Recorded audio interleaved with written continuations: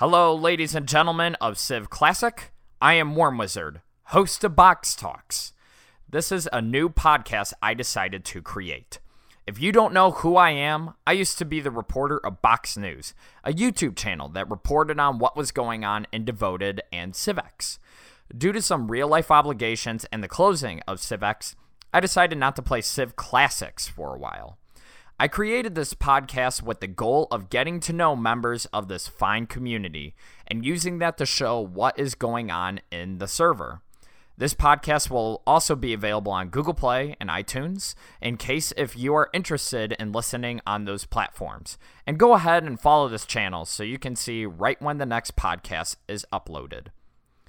For this episode, I want to focus on the war that just started a few days ago. This war does not have an official name, but this is the conflict between the Commonwealth and Lexington. In case of you are not familiar with the Minecraft server Civ Classic, this is not a basic roleplay war between two groups for fun. This is an all-out, resource-driven war between two groups of people with different ideologies. Unlike most RPG servers, there is a form of death in Civ Classic. There is a plugin called Prison Pearl. What this does is when you engage in combat with someone and you have an Elder Pearl in your hotbar, you can kill them and they will be trapped in the Pearl. They will be in the end and they cannot escape until freed from their Pearl. This is important because there are actual stakes here. If you get pearled, you cannot participate anymore until you are freed. So, back to the conflict. This all started not too long ago. Lexington and the Commonwealth were on decent grounds. They were not allies, but they helped each other out. They had a common enemy they wished to destroy, the Big Dogs. The Big Dogs were a group of raiders using alt accounts to continue their raiding quests, and they were pushing havoc onto the Commonwealth. Centralin put time and effort into building that bunker, and she felt the destruction of it so immediately, without notice or letting her know, was unjust. She voiced her concerns on the subreddit, and this was the major cause of how this conflict started. If you read the declarations of war from both sides, they will include other reasons, but this is the root starting point, or the powder keg that blew. War was declared on October 8th, 2017. Since then, there have been nations taking sides in the conflict, with Anguish siding with Lexington and Hjaltland joining the Commonwealth.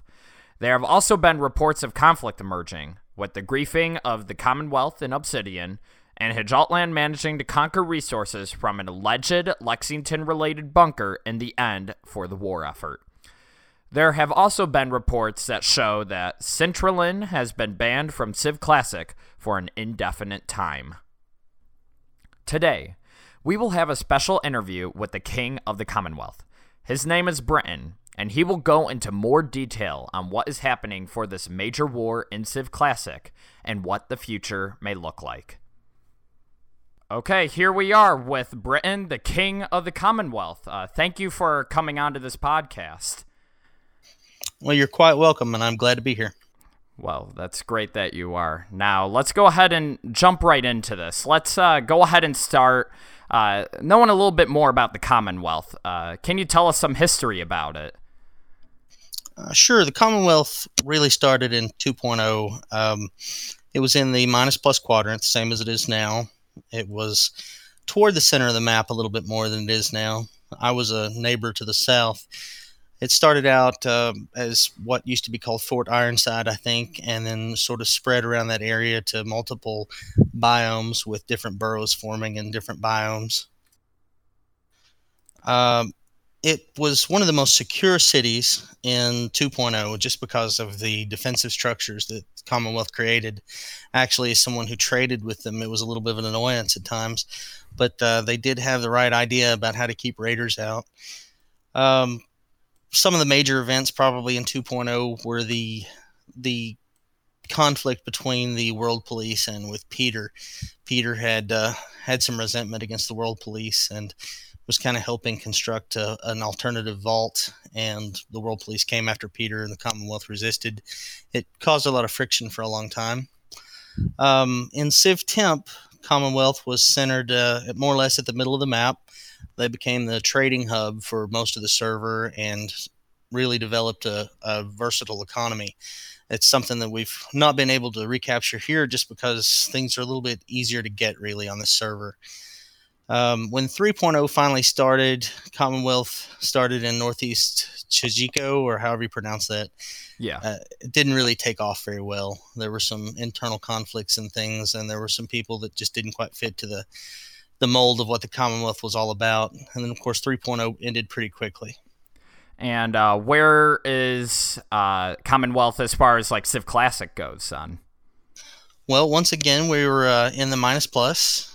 We're pretty far south of the prime meridian, or the equator rather, much more so than we had been in 2.0, which is unusual in the sense that we get raided all the time, and we've had this war with Lexington since we are quite some distance away from their claims. Okay, and what is the political system like in the Commonwealth? What powers do you have as king?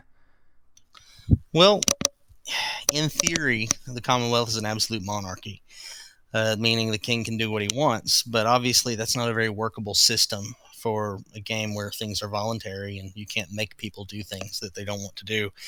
So what I've seen as my vision is to create a constitution that outlines the powers of the federal government, and then to create a legislature that I can depend on as often as possible to make decisions with the will of the people in mind.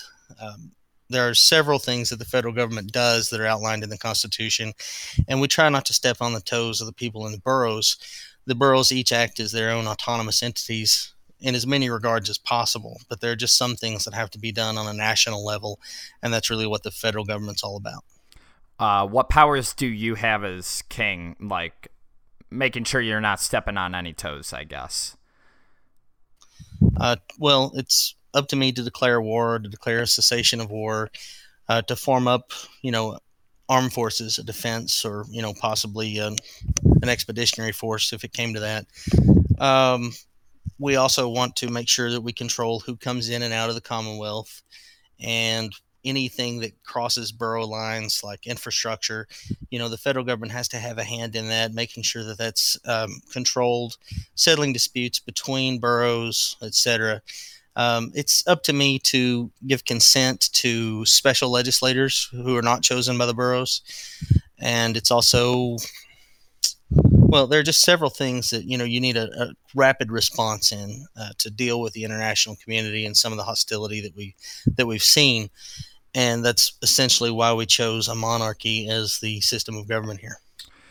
As a leader, what do you believe you have done to make the Commonwealth better in Civ Classic?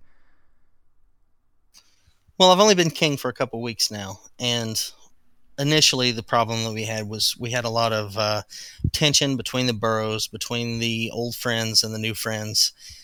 There were things that people didn't get along about because there was a sense that there were a few cliquish people from Westminster that were controlling everything.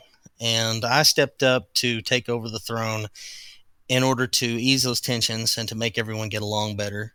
I think that pretty much everyone likes me pretty well. I've been around since, the beginning of 2.0. I ran my own nation in 2.0 that was a neighbor of the Commonwealth.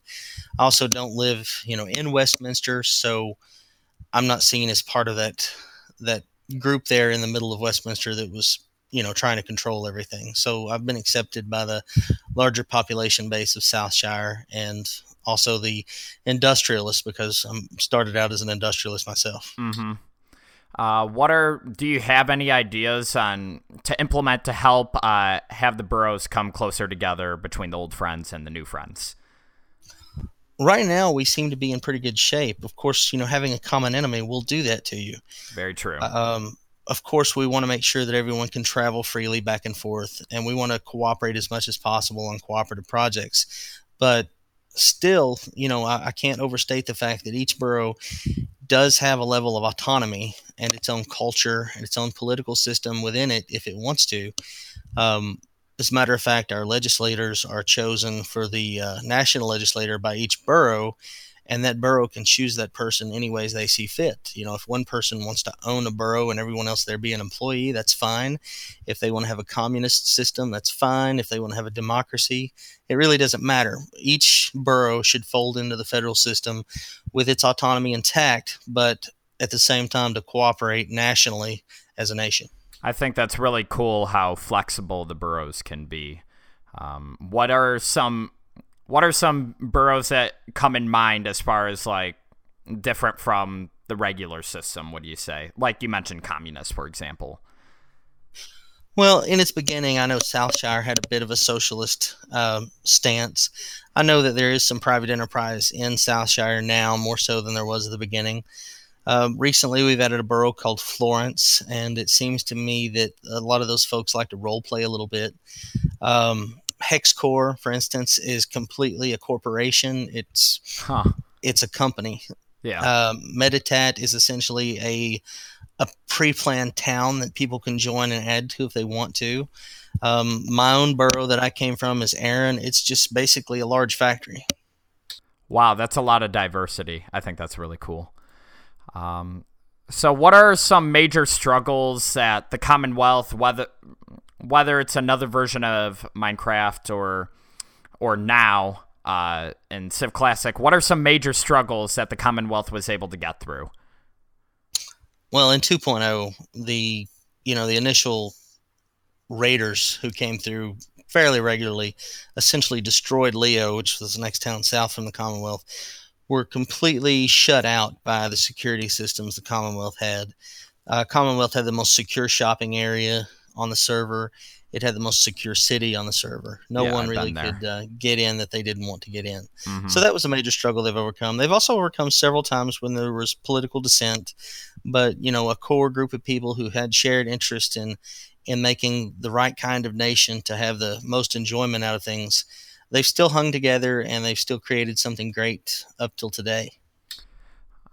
We can't talk about some of the struggles without mentioning the triumphs, of course. What are some of Commonwealth's biggest triumphs that have been achieved? Definitely the economy has always been the strong point of Commonwealth. In 2.0, there was Shopside. In CivTemp, there was Shardside. And currently, we have Shopside again, though it's currently under siege. But we very quickly developed industry in 3.0 in Civ Classic quicker than ever, simply because the nature of the plugins and things like that allowed the people who knew how to make things very quickly get up and running and off the ground. And we really have the most diverse developed economy that I'm aware of.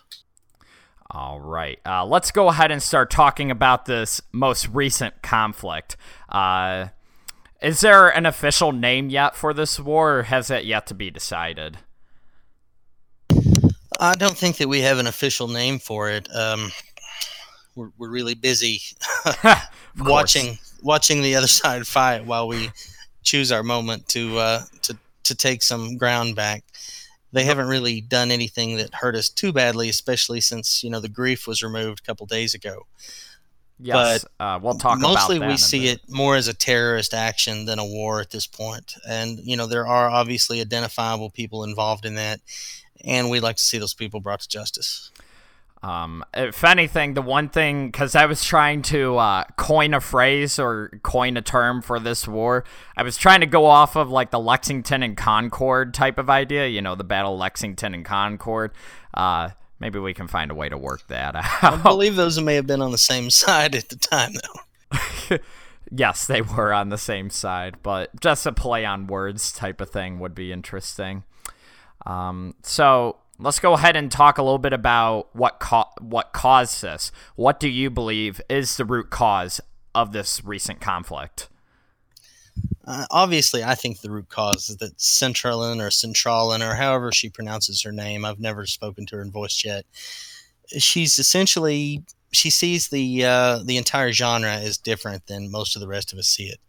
She thinks that she has to win at all costs to completely control the world. I don't think she would care if there were only 10 people signed in, as long as they all declared the fealty to her. She was looking for an excuse to start a major war, and it's obvious that she's been grinding for resources with her town up until this point, that she feels comfortable that she can take on a large part of the server. Yeah, that does sound like that would cause a lot of tension. So, like, because we understand that a lot of this started, or kind of this idea started with the whole taking Centralin's bunker out of the Commonwealth. I remember seeing in the Declaration of War there were some other reasons, like other root causes to it too, or at least other ideas. Can you label another big example besides the bunker or Centralin that you think could have caused this? Sure, I can get into both of the things that she mentioned as for her hostility toward the Commonwealth. Sashimi had theoretically admitted to snitching part of Lexington's lands, though she never requested that he be penalized or arrested or extradited. She just mentioned that she didn't like it, and it's not entirely clear if he was serious that he had done it. The other thing was the bunker. You know, when we started getting raided early on, Lexington helped us out. They had a few people that came down and helped fight. And as part of that effort, they created a bunker within Westminster.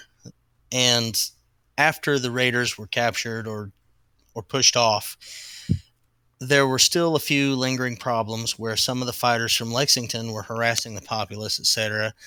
One of them ended up being captured, and it was a minor thing because he had basically stolen a lot of crafting tables, which is sort of a memey thing to do, but at the same time, it's still a crime and had to be dealt with appropriately, because it wasn't once, it was actually twice. Fair enough. So after he had been captured, one of Lexington's fighters came in and basically to take him back, and ended up getting chased around, and Centralin allowed him to access the bunker to hide from Commonwealth's justice system, to basically keep him from being killed or pearled or etc. He was allowed into the bunker. So it was immediately clear that the bunker needed to go. Sashimi issued the order.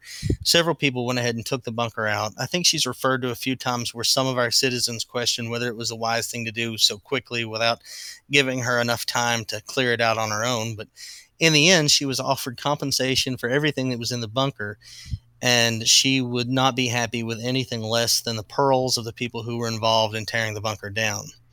Now, by the time that she had demanded that, I had become king, and I essentially told her that, it's not realistic to ask us to extradite people who acted at the behest of their king.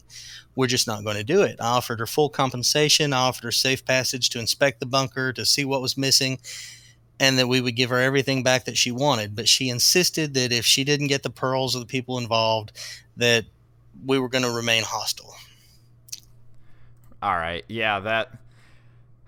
I can see where all this started then. Especially, I learned a lot more detail out of that. So, dealing with this cause, is there anything you wish could have been handled differently? Whether it's avoiding this conflict in general, or something that the Commonwealth could have done to be more prepared, or something like that. The main problem that I have, and it was before I ascended to the throne, was that we trusted Centralin and Lexington to act differently than they had in the past. There's sort of been this concept that everyone's more or less agreed on, that we treat people with a fresh start when a new server begins, that old crimes are forgiven, everybody gets a chance to change the way they play. And I think, and of course I didn't know exactly how involved she was with Nox and with various other things throughout the ages, but I think that it would have been wise to avoid Lexington altogether, to basically shut them out, or even maybe even pearl Centralin right off, because she has just acted heinously on so many different occasions.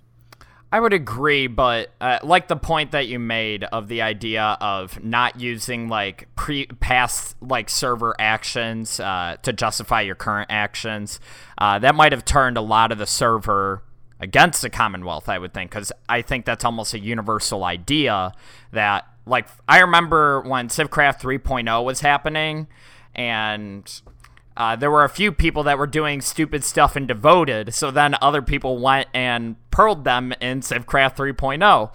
And I remember the subreddit being really mad about that, that they did that, because that kind of goes against that idea of what happens in that one server should not affect another one. I agree with that to some degree. I think that anything is a matter of degree, but when you've shown over and over again that you're basically playing as evil as possible, that we don't have any reason to suspect that they'll suddenly change overnight. And really, she didn't even give us that much reason to think she was even pretending that she did. I can tell you that I've always seen Devoted as a little bit different than the Civ genre. TTK2's servers have always been more about civilization building. Devoted, for one reason or another, and it's not necessarily the plan of the people who run it, they've always been a little bit more PvP oriented. Yes, I'd agree with that. There's more of a desire to win at all costs on those servers than there is in the Civ server line. So I can see that crimes on Devoted shouldn't necessarily carry over to the Civ server series. But at the same time, when there's just this tendency to constantly try to get around the rules, to try to hurt people in any way possible, we should have seen that coming. Will you use that philosophy for the future? Because there are plenty of people in Civ Classic that arguably did some pretty bad things in other servers. Would you give that? Will you use that philosophy on those people also? It really does depend on how they act and how they present themselves and how severe the things that they did were. I can tell you that I'll never ever trust Centralin again in any future point. She basically called for Westminster to be more or less destroyed with reinforced obsidian, and I think that goes above and beyond what any reasonable person would even consider an act of war. Did you see this conflict coming, from weeks ago? Did you see this happening? Do you think it was inevitable even? I think it was probably inevitable given her worldview, but it was clear that there were some hostilities between the Commonwealth and Lexington. I've had to remind citizens, just before the war started, that no, we are not at war with Lexington. The fact that someone deals with Lexington or has been seen in Lexington is not cause to arrest them or cause to banish them. We just simply were not at war. There may have been a state of Cold War between the two nations, but there was not an actual war up until the moment that, the raiders invaded and started destroying things. Mm-hmm. But did you predict this conflict eventually coming? Because you mentioned the Cold War. I honestly didn't. It was my impression that Centralin was happy with an extended Cold War. There are benefits to having an extended Cold War. It does drive up interest in the player base. It keeps everyone a little bit on edge and being productive. It makes it fun to know that somewhere out there is a great unknown enemy waiting for us. But I honestly misjudged her character in thinking that she wanted to continue that state or to, ease into a war more slowly, if anything. I think that using essentially what is terrorism to start a war, it's just not very interesting. Well, let's go ahead and go a bit more into that. So you mentioned this griefing and how you believe it's not a proper way or a proper act of war. I know a little bit about what happened with the Obsidian, but what makes you think that's not an act of war? Because personally, I see griefing as part of the conflict. Well, that goes back to my worldview on the civilization building aspect of it. Just to destroy something that someone else has built with no real tactical objective in mind, to basically kill anyone that crosses your path, whether they're related or not to the conflict. I think that it really does push the envelope a little bit. I can see where, some people who are centered on war at all cost, they're PvP centric, they think that's okay. But I think that, we've seen this same kind of aggression during the HCF conflict. And I'm not saying people can't come back from that. I expect to treat all prisoners fairly at the end of this thing, and we'll determine sentences on an individual basis. But the idea that you can just destroy someone else's city that they've spent a lot of time building for no good reason at all, I think it's just too much. You don't see it as like an act of either demoralization or making sure that you take resources from the people that would use it for the war effort? Well, really, they took more of their own resources to accomplish it than they took of ours. That's true. That's true. I didn't think about that. But as far as demoralization goes, I'm not sure. I think it kind of unites the nation around the idea that these guys are evil. That they're bad people. They're unequivocally bad people. It does, and maybe that's what they want. They want a good versus evil approach to the game. They want to be seen as Hitler's army or something. I don't know. It does get the rest of the server to feel sympathy towards you also. So that's a good bonus. Well, that's right. I mean, we've seen a few wars in Civcraft before. Just wanton destruction like that, it has occurred from raiders and griefers more than it has nation on nation. So what is the basic strategy of the Commonwealth forces that you can reveal, obviously? Well, the main thing is, it's obvious because they're still occupying Westminster to some degree or another, that we're not going to just attack them on the ground that they choose for us. We do want to wait and bide our time and attack them on the ground that we choose. Eventually, it's possible that there'll be some attrition from their forces and possibly also their resources. So we want to keep up the long war if we need to. We can stand a siege. We're not in a position where we can't produce. I think that we can wait them out and capture them one by one if necessary. Dealing with Centralin's ban, what effect do you think that will cause on this war? It may not have a long-term effect on the outcome of the war, except to anger her to a new level where she may not be quite as calculated. Of course, with this latest attack, it looks like she's thrown calculation out the window. But it may anger her to the point that she's completely irrational. I do think that there is some issue there that I can't really define, but I think it could be exacerbated by the ban. She's always looked for a way to get around the rules, and she's always looked for a way to justify it after the fact. And every time she's been defeated in that in the past, she's been extremely hostile for months on end after the fact. I think that it may lead to a lack of organization in players on the ground if she can't field marshal them. We have kind of figured out that she did participate directly as one of the people named. I'm not sure how much effect that'll have. They may lose interest if they can't have their queen at their side. If things in this war could play out exactly how you would want them, how would it be? Well, we intend to capture every person who griefed the Commonwealth or is griefing the Commonwealth, and also the people who have been patrolling the area after the fact, trying to catch us off guard. We could hand out individual sentences for each of those people. If we capture Centralin, then obviously she'll be perma-paroled until the end of the server because she's just not rational enough to play with us. How long is Centralin's ban anyway? I've heard rumors that it's 2 weeks, but I can't say for sure. Now, this part might not be a part of the recording, but what was the cause to Centralin's ban anyway? Do you know? Yes, I do happen to know. From my understanding, Centralin had full knowledge that an iron golem farm had been constructed, and was producing large amounts of iron, even though they were supposed to be disabled for the server. Mm-hmm. They then played that out to, after the iron, they were made to recover the iron and give it back, basically destroy it or in some fashion remove it from their play. They complained that they'd spent a large amount of resources and time building it, that they didn't know that it wasn't supposed to be enabled.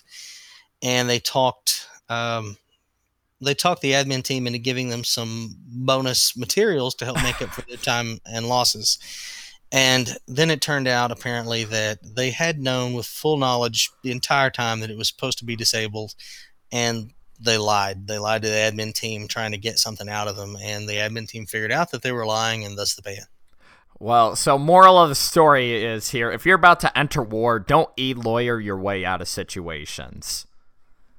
Well, it did occur to me that, maybe she knew that the end was coming and wanted to have a last hurrah.